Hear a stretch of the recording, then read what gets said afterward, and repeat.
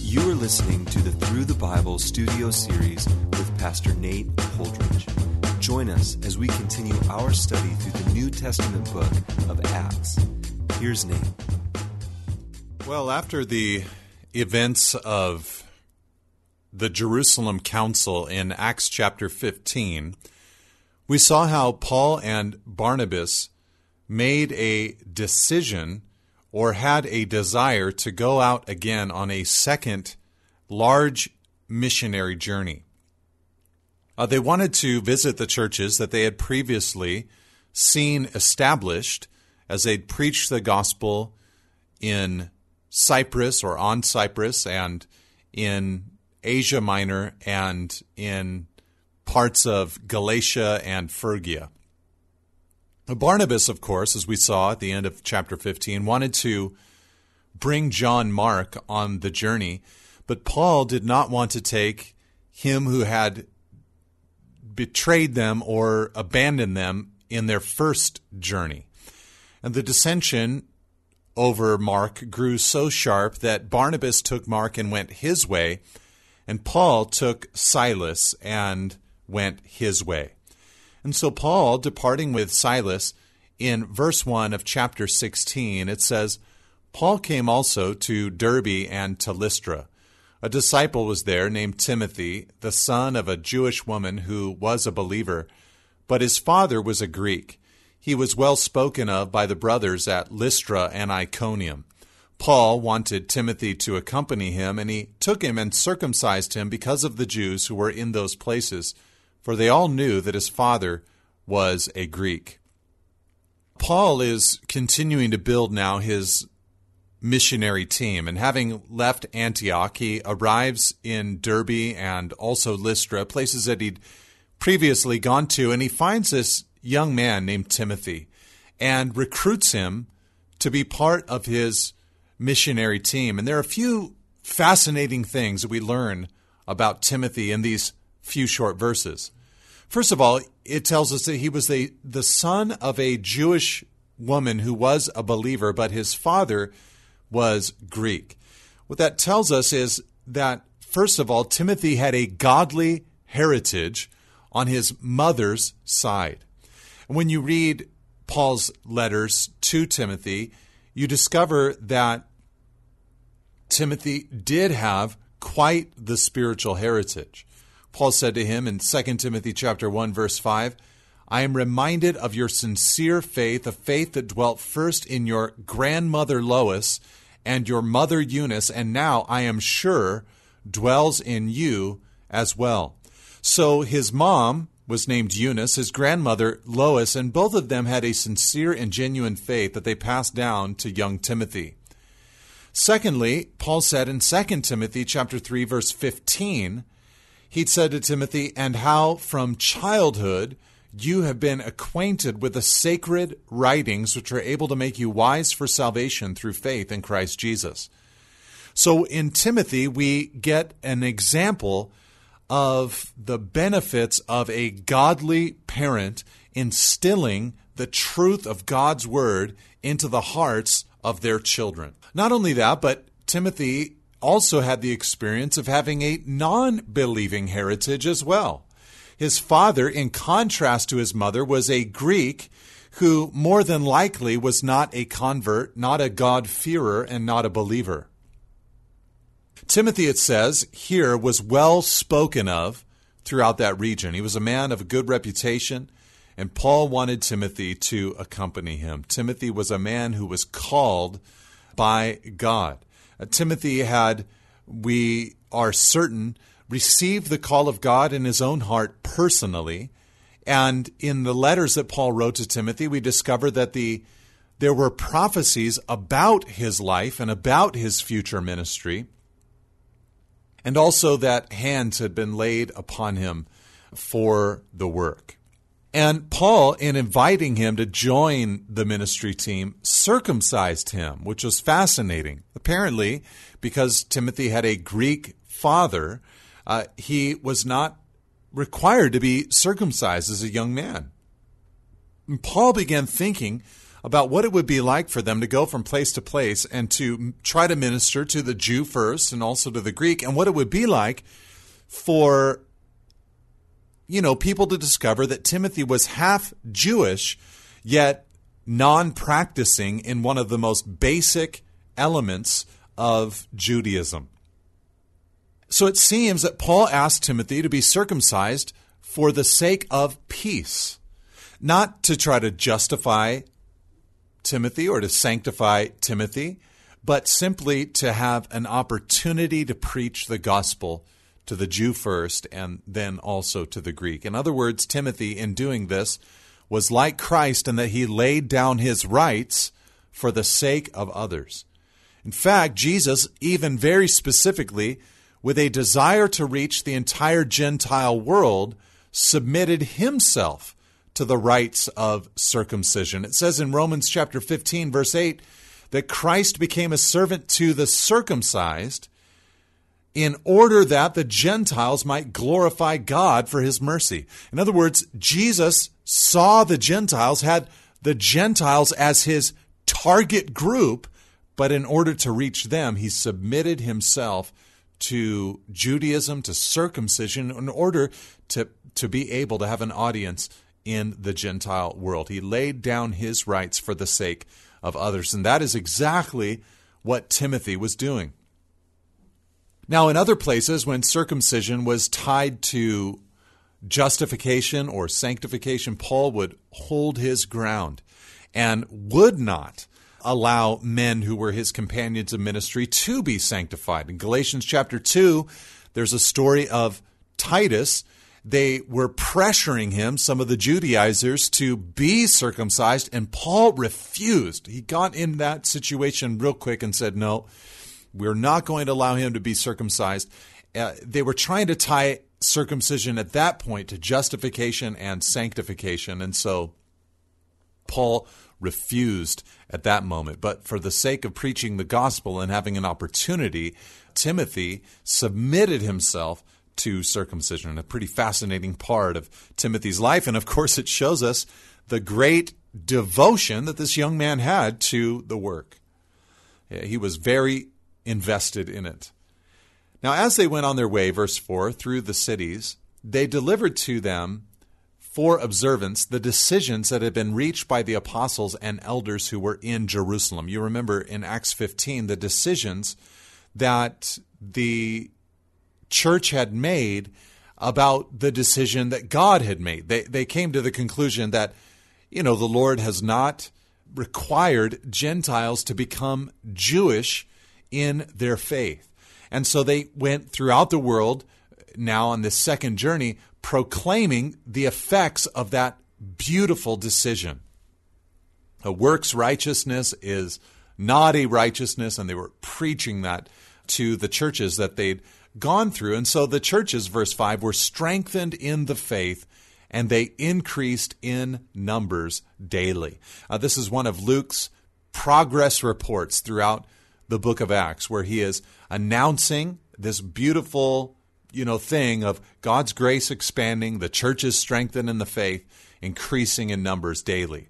Now that concludes, in Luke's mind, that next book of the book of Acts, and now we move into a new and fresh venture where Paul is now going to take the gospel to a brand new place, actually crossing over the Aegean Sea into Greece, into Europe, and to bring the gospel to Philippi and to Thessalonica, to Athens, and to Corinth. So this, in Luke's mind, is a major shift in the book. And so that's why he gives us a progress report here in verse 5 before we move on into the next phase. But the next phase begins this way in verse 6. And they went through the region of Phrygia and Galatia, having been forbidden by the Holy Spirit to speak the word in Asia. And Asia would, of course, be Asia Minor, so the main city being Ephesus and then the cities around it. And when they had come to Mysia, they attempted to go into Bithynia, which is far north, but the Spirit of Jesus did not allow them. So, passing by Mysia, they went down to Troas. What you have here are some of the geographical places that Paul either went to or tried to go to with his ministry team. They tried to go east into Asia Minor and were forbidden by the Holy Spirit. They tried to go north into Bithynia, but the Spirit of Jesus did not allow them. So they went as far west as they could to a seaport town on the Aegean Sea called the city of Troas. That was a place where you would cross over from in order to get into Europe. But the interesting thing to us, of course, is that in his desire to go east and then in his desire to go north, they were not permitted. And they were kept from their journey by the Holy Spirit, by the Spirit of Jesus. And the question, of course, that we might ask is, how were they blocked by the Holy Spirit? And the truth is, the text does not say. We just don't know. Later, we'll see in just a moment that Paul receives a vision from the Lord telling him what to do next. So perhaps he received visions from the Lord telling him what not to do next as well when he tried to go north or tried to go into Asia Minor. It's also very possible that circumstances or discernment or even prophecy. We know that Silas had the gift of prophecy, so perhaps that gift was exercised in their midst and they received directions that way from the Spirit that they were not to go in these other directions. But irregardless, we realize here that the Holy Spirit is directing the affairs of our man. And so there at Troas, they'd gone as far as they could go without crossing over the Aegean Sea and going into Europe, which they had not yet touched with the gospel. And it says in verse 9, "And a vision appeared to Paul in the night. A man of Macedonia was standing there, urging him and saying, 'Come over to Macedonia and help us.' And when Paul had seen the vision, immediately we sought to go on into Macedonia, concluding that God had called us to preach the gospel to them." So this vision comes to Paul. And in the vision, he sees a man of Macedonia. Macedonia is the larger body mass or country that Philippi and Thessalonica and Berea were located in. So he receives this vision of this man from Macedonia, and the request is very simple. Come over to Macedonia and help us. Now, this is exciting on a couple of different levels. First of all, it's exciting just on the Christian, human, basic level of seeing this man who is led and directed by God to a new people group and directed by God through circumstances and also through a vision. It's wonderful when the Holy Spirit directs your life in a special way. But beyond that, this is also a very exciting time or a very special time because this is actually an authentic turning point in the history of Western civilization, if you really think about it. Because Paul is going to cross over the waters and take the gospel into Europe. And Europe would be recipients in a widespread way in the years and centuries to come of the gospel message. And because the gospel saturated that Western society and the Western world, it greatly impacted the course of human history over the next couple thousand years. And so much of the, progress or the human rights progress that we've made over the last couple thousand years, the arts, the education, technology, so much of that was impacted by this moment when Paul crossed over those waters and began to bring the gospel into that place where light was going to begin to be seen and to be known and received there in that region. And I think that we are still feeling the ramifications of that gospel impact on that European soil, even now today, a couple thousand years later.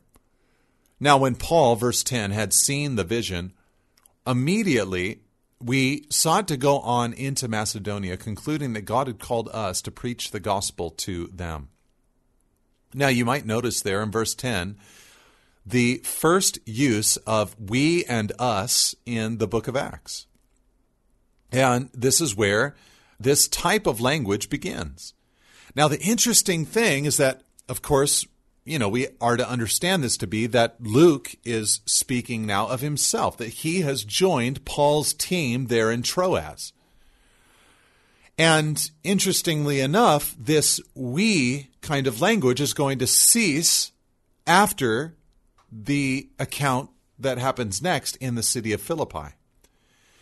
It won't be found in Thessalonica, it won't be found in Berea or Athens or Corinth, but in Acts chapter 20, Paul will return to Philippi and the we language will begin again. This, combined with the fact that the Philippi account here in the rest of Acts 16 takes up a long space in the text, causes me to think that Luke was left in Philippi by Paul and perhaps was a resident of Philippi himself. Some people even think that he went through his medical training there in Philippi. And so it might cause us to wonder if Luke himself is that man of Macedonia in Paul's vision. Now, Paul says that after they saw the vision, he concluded that God had called them. They concluded that God had called us to preach the gospel to them. So now we see that the Holy Spirit has led them. The Spirit of Jesus has led them. And now they understand that God has called them. This is embryonic Trinitarian faith on full display here in Acts chapter 16. So the gospel is going to be brought into Europe. Just a powerful moment. And perhaps a question that we should ask ourselves at this juncture in the book of Acts is to ask the question, am I able to be led by the Spirit through a vision, a dream, or a prophecy? Is that possible for me in my life? Or am I resistant to every element that is like that? Now, as a pastor, that's a scary question for me to ask in one sense, because I believe the Word and biblical counsel often are neglected by God's people. And it's so important for us to saturate ourselves with God's Word and to find the answers and the wisdom for life within God's Word. It's also scary for me to ask if you're led by the Spirit or able to be led by the Spirit through a vision or a dream or a prophecy, because I know how easy it is for us to replace the mission of God with our own mission. And so being led with a vision or dream or prophecy, I think, can sometimes simply be us trying to execute our own plans. But the reality is that for a person who loves the Word, a person who's receiving biblical counsel, and a person who has adopted the mission of Christ here on earth, for a person like that, it really is important for us to say, can I be led by the Spirit through a vision or a dream or a prophecy? And Paul here at this moment is led in just that way. So, verse 11, setting sail from Troas, we made a direct voyage to Samothrace, which is an island in the Aegean Sea. It's got these huge, almost 6,000-foot mountain on it. And the following day to Neapolis, which was a port city about 10 miles from Philippi. And from there, verse 12, to Philippi, which is a leading city of the district of Macedonia and a Roman colony. We remained in this city some days. And on the Sabbath day, we went outside the gate to the riverside where we supposed there was a place of prayer. And we sat down and spoke to the women who had come together. The way that Luke records this, it tells us that they had a rapid journey. The wind was with them. Later on in the book of Acts, to go the opposite direction will take them 5 days. This journey appears to take them 2 days. And they arrived in Philippi, which Luke tells us is a Roman colony. That means that it had been taken for Rome, and the residents there were actually considered residents of Rome itself. They had what you would call the Italic right, meaning that for people to attack them was tantamount to attacking Rome or Italian soil itself. So Luke calls it a leading city. It wasn't quite as prominent in Macedonia as Thessalonica or as Amphipolis, but Luke, he was from there, so he's proud of his town. Now, a special church is going to develop here in Philippi, a church that had a beautiful partnership with Paul in his gospel work. So, on the Sabbath, which was their style to preach to the Jew first and also to the Greek, so on the day that Jews would gather together the Sabbath to study Scripture and to hear from God, they went to look for the Jewish congregation. Now, if there were less than 10 Jewish men in a city, then they would not build a synagogue. And in lieu of a synagogue, they would find a place outside, usually near a river or an ocean, where they would gather together, and at that public place, any Jew that would come together, they would try to, read the Scripture, or potentially if there was a traveling rabbi or teacher, they would hear from him. And so probably what you'd have there, about a mile and a half out of town, on the riverbank, you'd have a small group of Jews gathering together, hoping that a traveling teacher would come by. And I'm sure that Paul is willing to oblige them. Now, verse 14, who heard us was a woman named Lydia from the city of Thyatira, a seller of purple goods, who was a worshiper of God. The Lord opened her heart to pay attention to what was said by Paul, and after she was baptized and her household as well, she urged us, saying, "If you have judged me to be faithful to the Lord, come to my house and stay." And she prevailed upon us. So here we have the first convert in Europe, this woman named Lydia. Now, it's not that she's the only saved person in all of Europe at the time. I mean, Paul's ministry team is there. There were people, we would assume, from Rome who had been there on the day of Pentecost, who had perhaps returned back to their hometown. But this is Paul's first convert himself there in Europe. And so we will remember Lydia fondly for all of history. She was a wealthy woman. She was a woman of trade. She was a seller of purple goods, which Thyatira was famous for down in Asia Minor, being a strong commercial center. And she'd since relocated or was traveling there in Philippi and, was conducting her business. She heard the gospel message and she gives her life to Christ. So the first convert. And then, using her wealth well, she invites Paul and his team to stay in her home.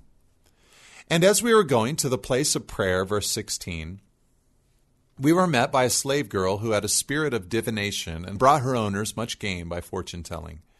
She followed Paul and us, crying, "These men are servants of the Most High God, who proclaim to you the way of salvation." And this she kept doing for many days. Paul, having become greatly annoyed, turned and said to the spirit, "I command you in the name of Jesus Christ to come out of her." And it came out that very hour. So there they are, ministering in Philippi for a season, and this slave girl is following them around. She has what Luke records as a spirit of divination. That's two Greek words that mean spirit and python. And Apollo, the false god, was believed to be embodied by a python. And so perhaps that was the belief, that she has that type of demon inside of her. She's under the influence of that type of demon. And so she, however, had linked herself up to some kind of demonic being. And she is going around saying these men are servants of the Most High God. So right message, but, the wrong messenger. So Paul was greatly annoyed, and he commanded that this demon come out. After a while, he just couldn't handle it anymore, and he rebuked the demon and set the girl free. But, verse 19, when her owners saw that their hope of gain was gone, they seized Paul and Silas and dragged them into the marketplace before the rulers. And when they had brought them to the magistrates, they said, "These men are Jews, and they are disturbing our city. They advocate customs that are not lawful for us as Romans to accept or practice." The crowd joined in, attacking them, and the magistrates tore their garments off them and gave them orders to beat them with rods. And when they had inflicted many blows upon them, they threw them into prison, ordering the jailer to keep them safely. Having received this order, he put them into the prison and fastened their feet in the stocks. So, a couple of comments. First of all, this girl, she was actually owned by other human beings. And her owners, their desire for profit, I think in a sense you could say, sent them to hell. What they are doing is obviously of the gravest kinds of evil. For a human being to be owned and trafficked in this kind of way is just absolutely demonic. And maybe they had drugged her, maybe they had manipulated her, but they realize that their profit is going to be done, and so they tell the local authorities, look, they're telling us to do things that are not lawful for us as Romans to accept or practice. In other words, this is an illegal religion for Romans to be involved in. And as a Roman colony, they wanted to follow all of the Roman rules. And so if there was a religio illicita, or an illegal religion, if that was happening in their colony, they had to deal with it swiftly. So they took these Jewish men, you can hear the anti-Semitism in the way that they spoke, and they beat them with rods and put them into the inner dungeon. And about midnight, verse 25, Paul and Silas were praying and singing hymns to God. And the prisoners were listening to them, and suddenly there was a great earthquake, so that the foundations of the prison were shaken. And immediately all the doors were opened, and everyone's bonds were unfastened. So Paul and Silas, not Luke or Timothy because they had Gentile roots, but Paul and Silas, the Jews, there they are in stocks in the middle of the night, down in the dungeon, and they are shockingly praying and singing hymns to God. What depth of joy these men had. There was not bitterness, but in their pain and in their mission, they were fellowshipping with Jesus. And they just began to understand, I think, that as they suffered, they were partaking of the sufferings of Christ, that there was a new and fresh relationship with Jesus, an experience for them that they could not experience when in ease. And so they just sang to the Lord. Man, you might be in a dark place, and for you, you might need to sing yourself out of that darkness. Sing yourself out of that depression. Not just any old song, but the praises of God. When the jailer woke, verse 27, and saw that the prison doors were open, he drew his sword and was about to kill himself. Probably ex-military, and this is what you would do. It would be the honorable thing in that culture to do, supposing that the prisoners had escaped. But Paul, verse 28, cried out with a loud voice, "Do not harm yourself, we are all here." And the jailer called for lights and rushed in, and trembling with fear, he fell down before Paul and Silas. Then he brought them out and said, "Sirs, what must I do to be saved?" And they said, "Believe in the Lord Jesus, and you will be saved, you and your household." And they spoke the word of the Lord to him and to all who were in his house. And he took them that very same hour of the night and washed their wounds. And he was baptized at once, he and all his family. Then he brought them up into his house and set food before them. And he rejoiced along with his entire household that he had believed in God. So he technically asked the wrong question, but Paul paid no mind. What must I do to be saved? Well, nothing. You can do nothing to be saved, but you do need to believe. That's what you need to do, is to simply have faith in the Lord Jesus. And Paul expounded on that by speaking the word of the Lord to him. And eventually, the jailer and his whole household, all who were of believing age, they also believed and were baptized that very night. So now we have a small little group of believers there in Philippi. Lydia, the slave girl, we assume, who's been now delivered from her demonic possession, and now the Philippian jailer and his family. But when it was day, verse 35, the magistrate sent to the police saying, "Let those men go." So probably they thought to themselves that a beating and a night in the city jail would suffice as a lesson for Paul and Silas. And the jailer, verse 36, reported these words to Paul, saying, "The magistrates have sent to let you go. Therefore, come out now and go in peace." But Paul said to them, "They have beaten us publicly, uncondemned men who are Roman citizens, and have thrown us into prison. And do they now throw us out secretly? No, let them come themselves and take us out." Paul was a Roman citizen, and according to Roman law, a Roman citizen could travel anywhere within Roman territory and be under the protection of Rome. But they had not acted out on that Roman protection here in a Roman colony. The police, verse 38, reported these words to the magistrates, and they were afraid when they heard that they were Roman citizens. So they came and apologized to them, and they took them out and asked them to leave the city. So they went out of the prison and visited Lydia, and when they had seen the brothers, they encouraged them and departed. So Paul, I think, did a solid for this young church by helping the local Roman authorities to feel as if they owed that infantile church, they owed them a little bit for the way that they'd treated Paul and the way that they'd treated Silas. But a powerful move of God in bringing the gospel into a new and fresh territory and into European soil. God bless you, and amen. Thank you for listening. For additional resources and teachings, or to contact us, please visit us at nateholdridge.com.